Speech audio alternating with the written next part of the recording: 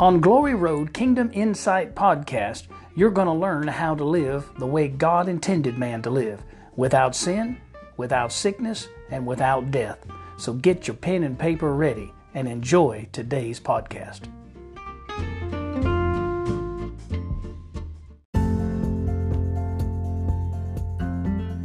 Thank you for joining me today on Kingdom Insight. My name is Adam King.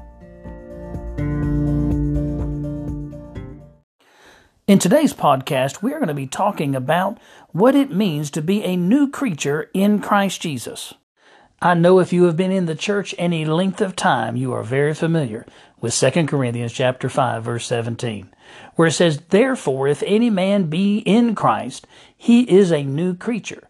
Old things are passed away. Behold, all things are become new." And I know we start looking to everything in our life. And well, I'm looking at my body. It doesn't look like it has changed. It doesn't look like my circumstances have changed. So what is this new change, this new creature that I'm supposed to be? I mean, I did receive Jesus. I went up at the altar and I asked Jesus into my heart, but it seems like my life is still the same. What is this new life, this new creature that I'm supposed to be? What does this new creature look like? What am I supposed to be seeing here? And I realize that this is the frustration of most people in the church. They get born again, but then they don't know how to walk it out. And of course, this responsibility falls on the pastors. The pastors are supposed to be teaching and educating and giving insight, concepts, and ideas to people who receive Christ into their heart so they can know who they are and begin to conform their life more into the image of Christ than into the image of a mere man. So let's find out what we are to learn about Christ in us. To do this, let's go back to 2 Corinthians chapter 5, verse 17. "Therefore, if any man be in Christ, he is a new creature," or a new creation. "Old things are passed away. Behold," that means look and see, "all things are become new. And all things are of God, who hath reconciled us to himself by Jesus Christ, and hath, or has already, given to us the ministry of reconciliation." Verse 19, "To wit," or to know, "that God was in Christ, reconciling the world unto himself, not imputing their trespasses unto them, and hath committed unto us the word of reconciliation." Now, the essence of what we have been taught concerning these scriptures is that Jesus died for us, and we need to receive his death into our life to forgive us for all the sins of our past, so that when we die, we would not suffer eternal punishment in hell, but that we would now be able to live in heaven with Christ. But if we take an honest look at these scriptures, it hasn't mentioned hell one time. But what it has mentioned is that what Jesus did on the cross causes us to be reconciled or reconnected back to God's nature so that we would become new creatures or a new creation in Christ. In other words, we begin to take on God's identity, God's thinking, God's power, God's ability.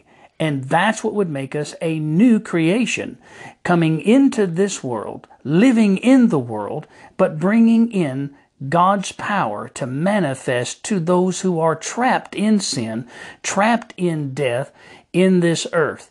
This is what it means to be a son of God or an offspring of God's nature. Now, I want you to notice that in 2 Corinthians 5, verse 18, it says that we have been given the ministry of reconciliation. In other words, our message should be that God has reconciled us back to himself. He has donned us with his divine nature, his identity. This is what we ought to be preaching. Unfortunately, we have just been preaching Jesus Christ, all right, that Jesus died for us, but yet we have not been preaching to people that because He did this, you are now in God's image. You have been restored to the position Adam was in before he sinned. You see, if that would become the predominant message, then people would stop waiting to die and go to heaven to find out what heaven's life is like.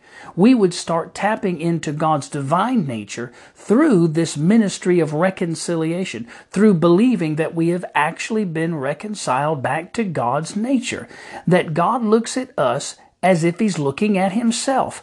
We ought to look at ourselves as if we are looking at God, because we got to get past this flesh. This flesh, that's the old thing that's passed away, that old human nature, that carnal thinking that brings about death that Romans chapter 8 verse 6 talks about. To be carnally minded is death, but to be spiritually minded, or to be thinking as though we are reconciled back with God, that there is no sin consciousness, there's no carnality in our thinking. This kind of seeing ourselves, this kind of image that we will hold to ourselves is what sets us free. It is the thing that'll get death off of us. It is what'll get sin out of our life. It will cause us to stand in the presence of God as if we had never sinned. And really, that's what 2 Corinthians 5:21 is talking about. He says, "For He hath made Him," speaking of Christ, "to be sin for us, who knew no sin, that we, who knew all the sin, might be made the righteousness of God in Him." There was a switch that took place. He swapped His life for our death. He gave us His righteousness by taking our sin. With no sin and nothing but righteousness on the inside of us, there is no way that death can have a hold on us. Death cannot kill the life of God. And that's why He reconciled us together, so we would begin to become one with God the same way Jesus said, "Me and my Father are one." Well, I hope you got something out of this today. And until we meet again on Kingdom Insight, I'm Adam King. God bless you. Bye-bye.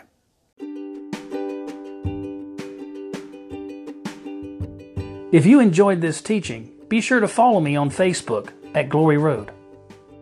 And also check out my YouTube channel called Cross Rocker. Be sure to subscribe and cut on your notification.